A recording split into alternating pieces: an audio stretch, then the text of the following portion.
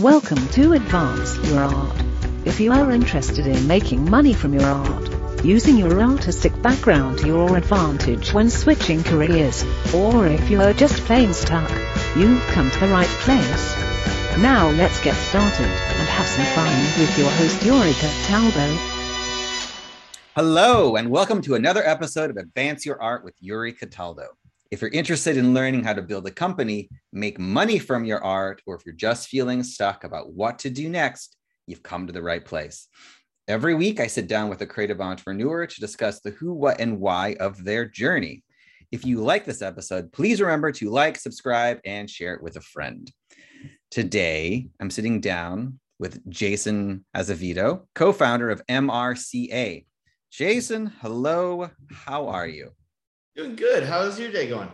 It's going well so far. It's a bit rainy here in Boston, but other than that, it's finally getting warm. Sweet. Yeah. I'm in West Texas, so we're pretty much always warm. So that's the pretty much 4-season constant is just warm. Yeah. And then it'll be raining outside and warm. Okay. Well, good. I guess that's some nice trade-offs, particularly if you enjoy the warmth. Definitely. Cool. Excellent. So I know I gave a quick little kind of blurb about your job title, but how do you describe yourself and what you do? So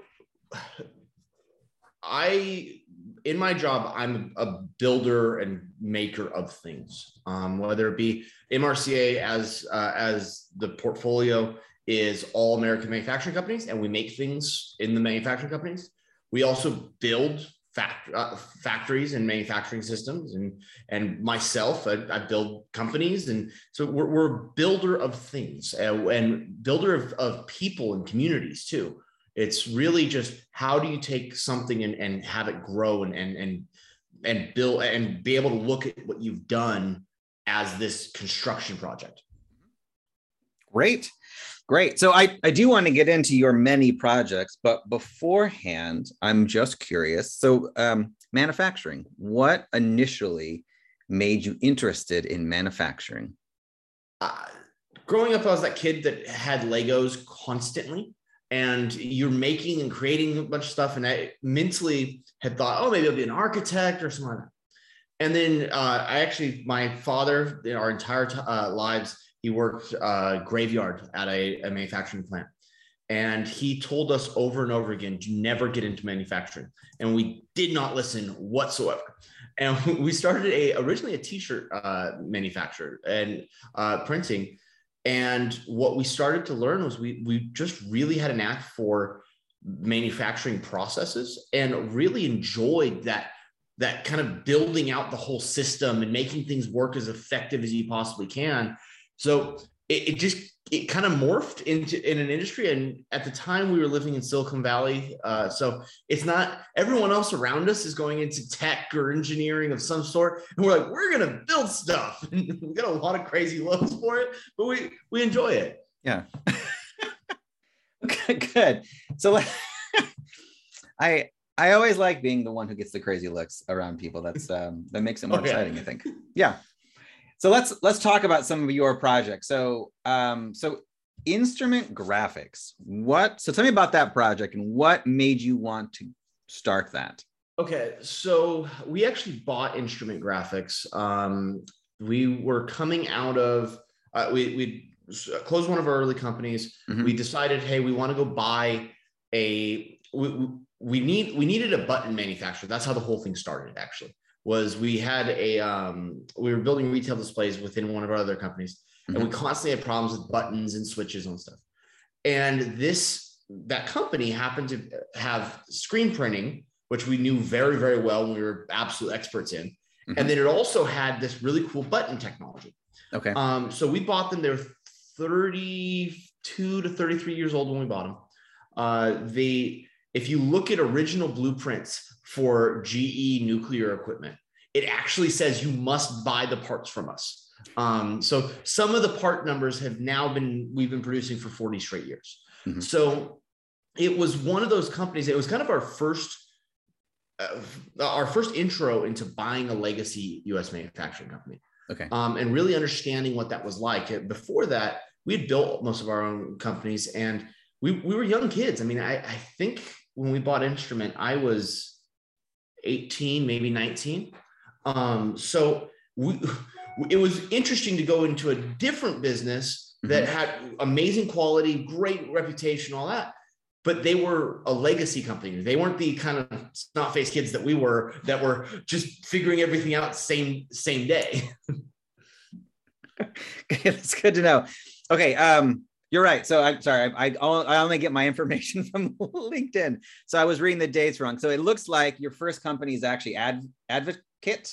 Is that correct? So technically, there was another company before that. It was a company by the name of Mateo Studios. And what we did was we printed T-shirts, and then got into clothing, and then got into every apparel decoration you could imagine. And then even into the sewing of custom apparel. Okay. So that was kind of our first thing. At one point, I think we had about 25 employees, and our average age was right around 17, 18. Like it was, because we were young kids ourselves. So we had to go build manufacturing processes, and we were always on the cutting edge within that company. It was, if there was something crazy new that everyone's telling you not to try, we were the first ones to jump in. Yeah. So we had to build these processes to match the fact that we had very, very young staff, that none of us had really done this before. There was no like track record there. And we built up a ton of kind of systems that then took us into Advoke, into Mosaic, and kind of that process. Yeah. Excellent. Okay. So let's like back in that first company then. Why T-shirts or apparel? Like, where's it? Because so you what's interesting is, so I've spoken with a few other, let's say, apparel industry individuals. They talk about for the design side, and you're talking about the manufacturing side of it, which I think is particularly interesting. So tell me more about that. Were you more interested in the manufacturing of other people's apparel? Was it your own apparel line? Always in the manufacturing of other people's apparel. Now, we had people within the organization on the ownership level that the design part was incredibly important to them. But kind of taking a step back in time of why T-shirts. Yeah. I was 15. My brother was 20. That was what that was the thing that was kind of cool at the time. And we had a neighbor that printed shirts. Our parents, my father and his brothers run a soccer club, and they were buying a lot of shirts. So we just saw this as something that everyone was using, and we had a good way to get into the industry, and then just kind of went in. And that was our first entrance into, we're in business. And that ends up being February of 2007 that we launched.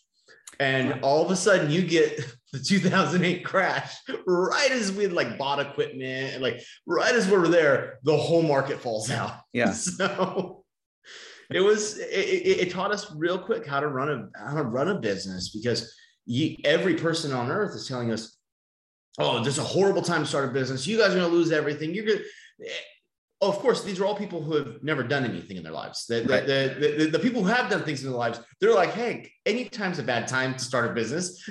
Like, that's just the reality.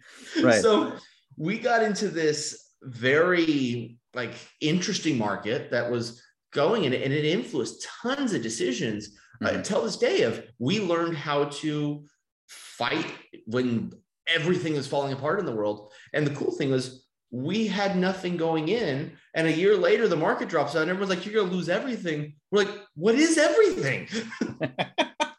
Yeah, I guess that's the advantage of particularly being young at that time. So, okay. So I'm curious on how you then worked through the market dropping out, because as you're describing it, it sounds like your overhead is lots of equipment. And so were you financing the equipment? Were you just writing it off on your accounting? How were you approaching that? We never once, up until probably 4 or 5 years into the company, we never once took a drop of financing. Okay. We at one point we got ourselves at year like 3 or 4, we got ourselves in a hard way, and our mother and father came in with a check to just get us by, and then we paid them back. But that was about as close to financing as we had gotten. Okay. We were the market falling out was an awesome thing for us, because all of the equipment is now pennies on the dollar, because everyone's going out of business. So we're able to pick up a bunch of equipment. We became very, very good mechanics because we were picking up things that didn't necessarily run. And I mean, I legitimately remember just staring at a machine for an entire print run one time, because the second we didn't look at the machine, it would shut down. Yeah. So we're just like, whatever voodoo we were doing, it was working. Yeah. But the other thing that was important, and this is what nobody was seeing, was all of these big companies were going bankrupt. And they were shutting down. Well, all they had to do was lose 20% of their clients to be in that situation. Well, that means there's 80% of clients suddenly looking for a home. And they don't want to go to another place that they were so scared is going to flip. So we were able to go out and work with these clients that normally would have told us to pound sand. They're all available and they're looking for someone to take this work. And we'd come in and say, we're going to do the most complex, crazy stuff we possibly can. Well, everyone's telling us we're nuts at that time for doing that, because that's not where the good margins are. Well, what ended up happening is everyone wants to print like those cheapo giveaway shirts that were like your family reunion or the school giveaways. Well, when the money dried up, nobody was printing family reunion shirts anymore. The only thing that was being made was the crazy stuff. So we just said, we're going after the craziest stuff we possibly get our hands on. And it worked out really well, the timing, but basically every decision we were making was the exact opposite of what anybody with a sane mind was telling us to make. So with this process, because what it sounds like you're learning by doing. Did you also have mentors at this time, or were there books you were reading, or who were you chatting with, or really was really learning by doing? All the above. Okay. So we had a mentor. She actually was our ink supplier that came into our lives about year 3 of that business. And she was absolutely instrumental in helping guide us to the next level. She had done very well in the industry herself. She really knew her stuff. And we were forever grateful for her for that. But also a ton of time spent in forums of finding out what people are trying or doing. And then a lot of messing stuff up. Like we were trying basically anything. I mean, at one point we couldn't afford a machine to put flocking onto garments. So we built our own. And I shocked myself with something like 10,000 volts off the end of an electric generator. And I was on the ground for 30 minutes. And everyone's like, why would you do that? And I'm like, hey, I didn't really plan that one. Nice. So in your journey, you've mentioned this a couple of times, and how you've both built companies and then bought companies. And so I want to hear your thought process on build or buy. And so at what point, and it could be either like the first company you built after this initial company and then the first one you bought, like what is your decision-making process for build or buy? What makes you want to do one versus the other? So first off, buying a company is expensive. So when you're starting out, it's really not always the option. Yeah. Okay. So that alone is a good reason to build, but it really comes down to your personality, your team, and how you're going to function. So we have switched heavily to buying companies and integrating them because there's such a market that we understand so well of usually baby boomers that are exiting business, but their company is a piece of them. So you have to understand that. And it's really hard to buy a company if you've never built one. Now it can be done. People do it all the time. But you want to understand that inner working and that relationship with people.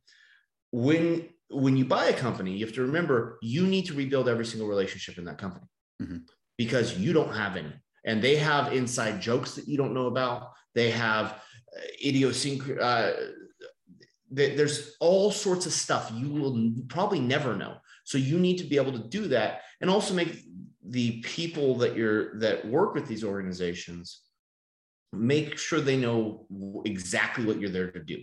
Good, bad, and different. Just make sure you communicate exactly what it is. Where if you build a company, you get 100% control of the culture. Yeah. You get to build that from the ground up, and there is no like trying to mold it. So it's 6 of one, half a dozen of another. Our team is very, very good at the buy cycle, and we understand the market very well. So we have pivoted largely to buying companies and then building them. Okay. So we have a goal when we buy a company to double it in the first year. So there's a huge build there, but we're at least buying a foundation in place. Yeah. So you mentioned something interesting on there, and that's the idea of culture. And so clearly, as a company who now is exceptional at buying companies and then building back up, part of that culture implementation is, I guess, you probably has a system for that. So when you're buying a company, how do you think about the culture of the company you're buying, and how do you make sure that the culture is not destroyed in this process? So the very first thing we do once we know that a target acquisition is within our parameters and that we're interested, we get on a call with the owner. And 99% of the time, from that first call with the owner, I can tell you what their culture is like. Okay. It really is not that difficult, especially because we buy legacy companies that sometimes have been in the family 2-3 generations. That owner is the culture. So if you meet him and all he can talk about is how great he is and how he's built the best company on earth and stuff, and never once meets his employees, that is the culture of the company. If he comes in and goes, oh, so-and-so over here has been really good to us, that's his culture. And then nothing beats just going to the company and walking around. Don't let anybody know who you are. Of course, the ownership will know who you are, but if every person looks sad, their culture sucks. Yeah. It's simple. The people working there hate the place they work. We've got all of these things that we've developed, that we've noticed over time and developed out, where it's not complex to figure out the culture. And we have seen some that the culture was so bad that we were in love with the company on paper, met the owner, called each other and went, no way. The implementation on that company is going to take so long because there are people accepting this culture internally. And that means I've got to redo the bulk of our leadership team. So it's simple as pay attention if the people are happy. People will try to overcomplicate this stuff all the time. But if you walk through a plant and break time starts and every person runs, you probably have a bad culture. Yeah, that's good to know. And it's also interesting to hear that you walk away from deals with bad culture. That's how important culture is to this. Yeah. So the way we exit our private equity fund is through transferring 100% of the ownership to the employees through an ESOP. Okay. So we are going to give the American factory to the American factory worker. That makes culture that much more important to me, because now when we transition this, all of this portfolio nationwide, they all have to work together. And if you've got one that is not matching the culture and the ethics of the rest of the organization, they can damage the whole thing.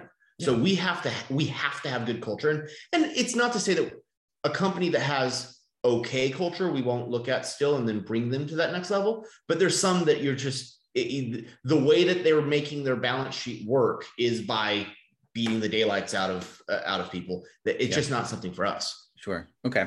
So let's talk now about what you're currently doing in MRCA. And I'd also, because I know part of that business process is transferring eventually ownership over to the workers. Can you tell me a little bit more about what MRCA is about and then how you actually implement that?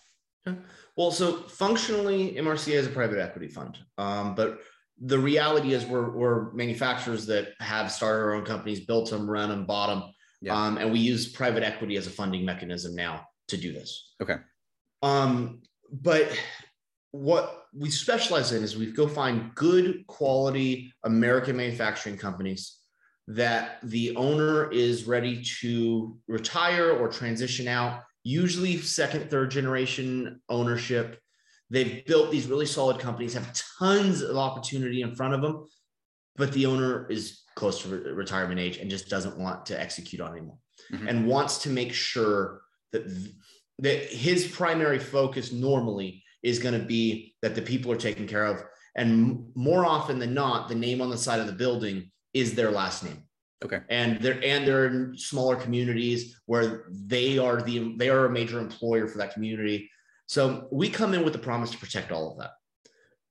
And also that, hey, we are going to grow this thing like crazy. That is our promise. So we purchase these smaller, oftentimes regional manufacturing companies, bolt them together across an entire portfolio, and have them start sharing customers, have tips, tricks, resources, anything they can within the portfolio, so that they strengthen together. And then that conglomerate of sorts, we then turn around at year about 5 to 7 is what we're targeting right now, and we ESOP it to the employees. And we make our investors money by that market movement heavily. So because they're already profitable companies, anywhere from 1 to 5 million in EBITDA, they have a built-in profit center to begin with. We're usually buying them at 3.5 to 5 times EBITDA. And when we conglomerate them, because they're all together now, that automatically triggers about a 10 to 12x EBITDA valuation. So it's mathematically, it's really, frankly, simple what we're doing, but really it's about protecting that legacy and getting into the communities. And what we try to constantly remind everybody in the organization, if we can really truly help our employees feel better. I mean, just manufacturing's got a bad rap for being an exhausting job. If they go home with more energy and they go into their community, and now instead of, hey, I'm going to go sit on the couch all day, maybe I'm going to go coach my son's little league team, or I'm going to go eat out at a restaurant. You single-handedly can actually change the entire community that this person integrates with. So we truly focus on how do you make sure that the communities are protected, and that this industry is a source of good for everything. Sure. How do you source your deals?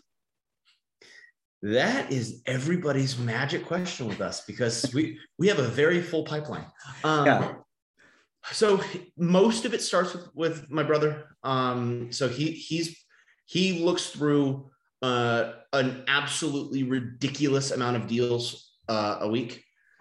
Anything that hits the criteria that I've set forth, he will get those he'll get them over to me. We'll talk about what we're seeing in it. If he sees something that doesn't hit criteria, but it might, for some reason he feels like it might be cool, that comes up to us. We're getting these from all of the business listing sites. We're getting it from knowing brokers out in the market. We're getting it from people reaching out to us because they know what we're doing. We try to go through as many reviews of deals as possible. We do not cherry pick. We've literally looked at 100 plus in a week. Yeah. Like because these are legacy companies, they don't oftentimes they don't 100% know how to market the business for sale. Sure. So we have to go in and go find them. I mean, we bought instrument graphics that we were talking about earlier. We bought them on Craigslist. I literally typed in businesses for sale on Craigslist. Yeah. And they were found there. Wow. So there's what we tell everybody is we just go look everywhere, anywhere that could possibly have a business. And we'll walk into a business and be like, hi, are you for sale? If it's something that we want. So the more your sourcing team, the more you're sourcing, the better quality you're going to find. The problem is it is a lot of work. This is not you don't get to look at 10 and pick one. It's 150 and hey, we got two that might move on. Sure. Sure. So because you're so heavily in the manufacturing space, I wonder if you could talk a little bit about your thoughts on where the future of manufacturing is going, particularly with automation and digitization. Okay. So we are in a really interesting moment in time for manufacturing, specifically for American manufacturing. First off, you have to get rid of a misnomer that people have stuck in their heads that it is not financially viable to manufacture in the US. I can kill that in 10 seconds. If you look at the number one Chinese contract manufacturer, Foxconn, they're building a US plant. So that just kills that argument. Now, 20 years ago, was that argument valid? Yes. But tech has come so far in even the last 5 years that what you're starting to do is you're starting to pair humans with the automation and the robotics. And the other misnomer that people get all the time is, oh, the automation is going to take the jobs. No, it's not. First off, the availability of automation and new technology is what's allowing the industry to grow in a high wage area. It increases the wages that the workers are making, because now they're operating $1 million machine instead of sitting on a welder all day.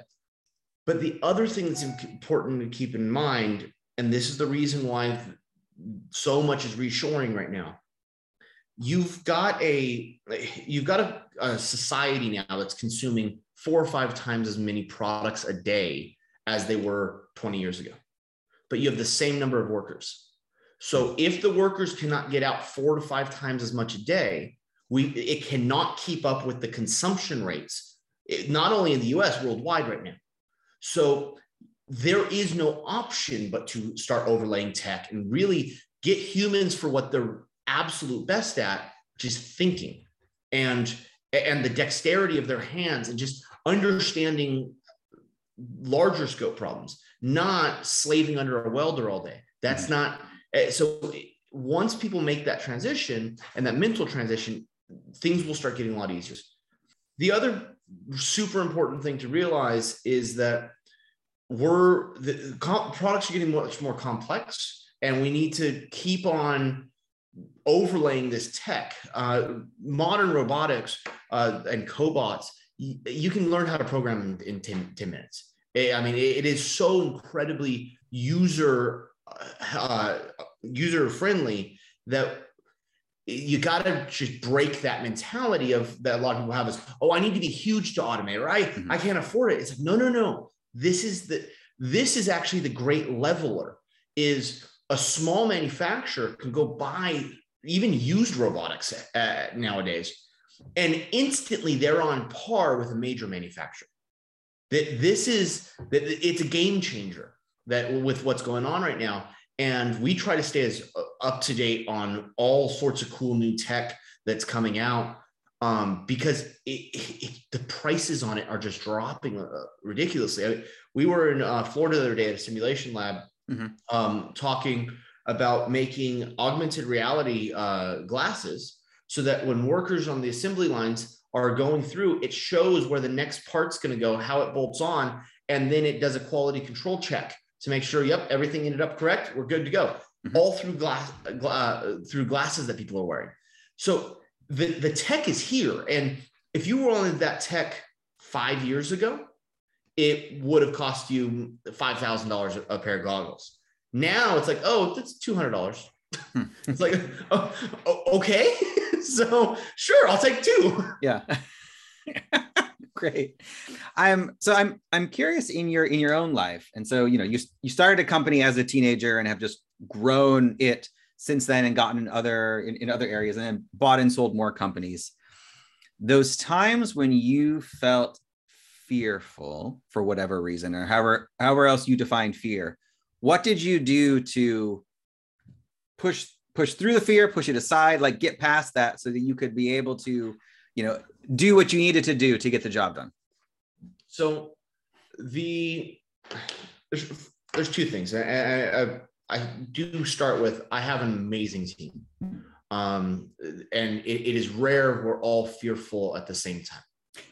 So that is, and that's incredibly important. I talk to a lot of people who have business partners that are their mirrors. Mm-hmm. So if one's scared, the other one's scared. That's not a partnership. That's mirrors of each other. So I am extraordinarily fortunate that I'm surrounded by general partners that are very good at monitoring each other's emotional positioning. Mm-hmm. And I mean, I'll even use examples of me. I know of phone calls where they've called each other and gone, we got to try to get Jason to take a day off. And like, he just needs to go breathe, go be with the animals. Like, yeah. But we monitor each other constantly. So that is the first thing, nothing is better than being surrounded by people that understand your emotional positioning. The second one, and I took it from a friend of mine, John Livesay, and he came out and he goes, okay, I have a 5-5-5 rule. Is it going to matter in 5 minutes, 5 hours, or 5 years? He goes, if it ain't going to matter in 5 minutes, what you wasted your time. Mm-hmm. 5 days, 5 months. Okay. What can you stop with it? 5 years. Well, maybe you need to pay attention to that one. So, and it's really understanding if the possibility of making a bad decision can last longer than correcting the decision. Okay. And I watch people all this time. They get the analysis paralysis stuff starts coming in. They're afraid to make their next move. And it's like, well, if you make the wrong decision, how long does it take for you to realize you made the wrong decision, accept you've made the wrong decision, and reverse the decision? Mm-hmm. And 90% of the time, if you really look at it, you could be like, oh, as long as I'm monitoring that we're not going to screw up here, I could correct that in a day if I find out we're wrong. Okay, then don't be afraid of it. Just go do it. Yeah. So it's really about just breaking it down into modules of what's scaring you, instead of just looking at it as these daunting tasks. Sure. With someone who is as busy as you are, how do you do you structure your day, your week specifically? How do you manage your schedule and time and all of that? I'm going to start first with, I am not the most organized person. So if anybody has any false belief that I'm Mr. Organized and totally on top of things, you're wrong. But I try to make sure that my days, even if they're packed, they have gaps in them. Okay. So if I finish a meeting early, that's my time. And it doesn't suddenly go to be to somebody else's.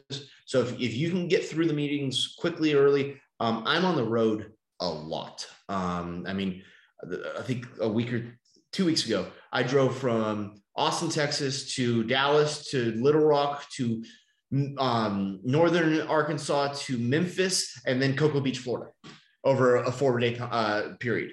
But just getting yourself used to knowing what your free breaks are, mm-hmm. because people are going to take all your scheduled time, and that's fine.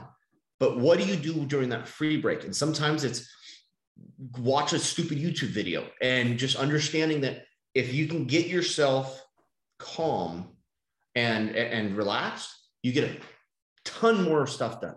Mm-hmm. So I'm famous for having really, really, really bad cartoons on in my office all the time. And everyone's like, why on earth do you watch something that stupid? As my wife says, I lose brain cells with that on. But I know it's a good mechanism for me to look up, get a stupid laugh mm-hmm. in like a 5-minute window, and then pull back. Does that work for anyone else? No. So a lot of people don't like background noise going on like that. So I try to make sure I stay in this kind of happy state of sorts that allows me to get more done. And it makes long days not hurt as bad, because I mean, I had that trip I was telling you that we went through Arkansas and all that.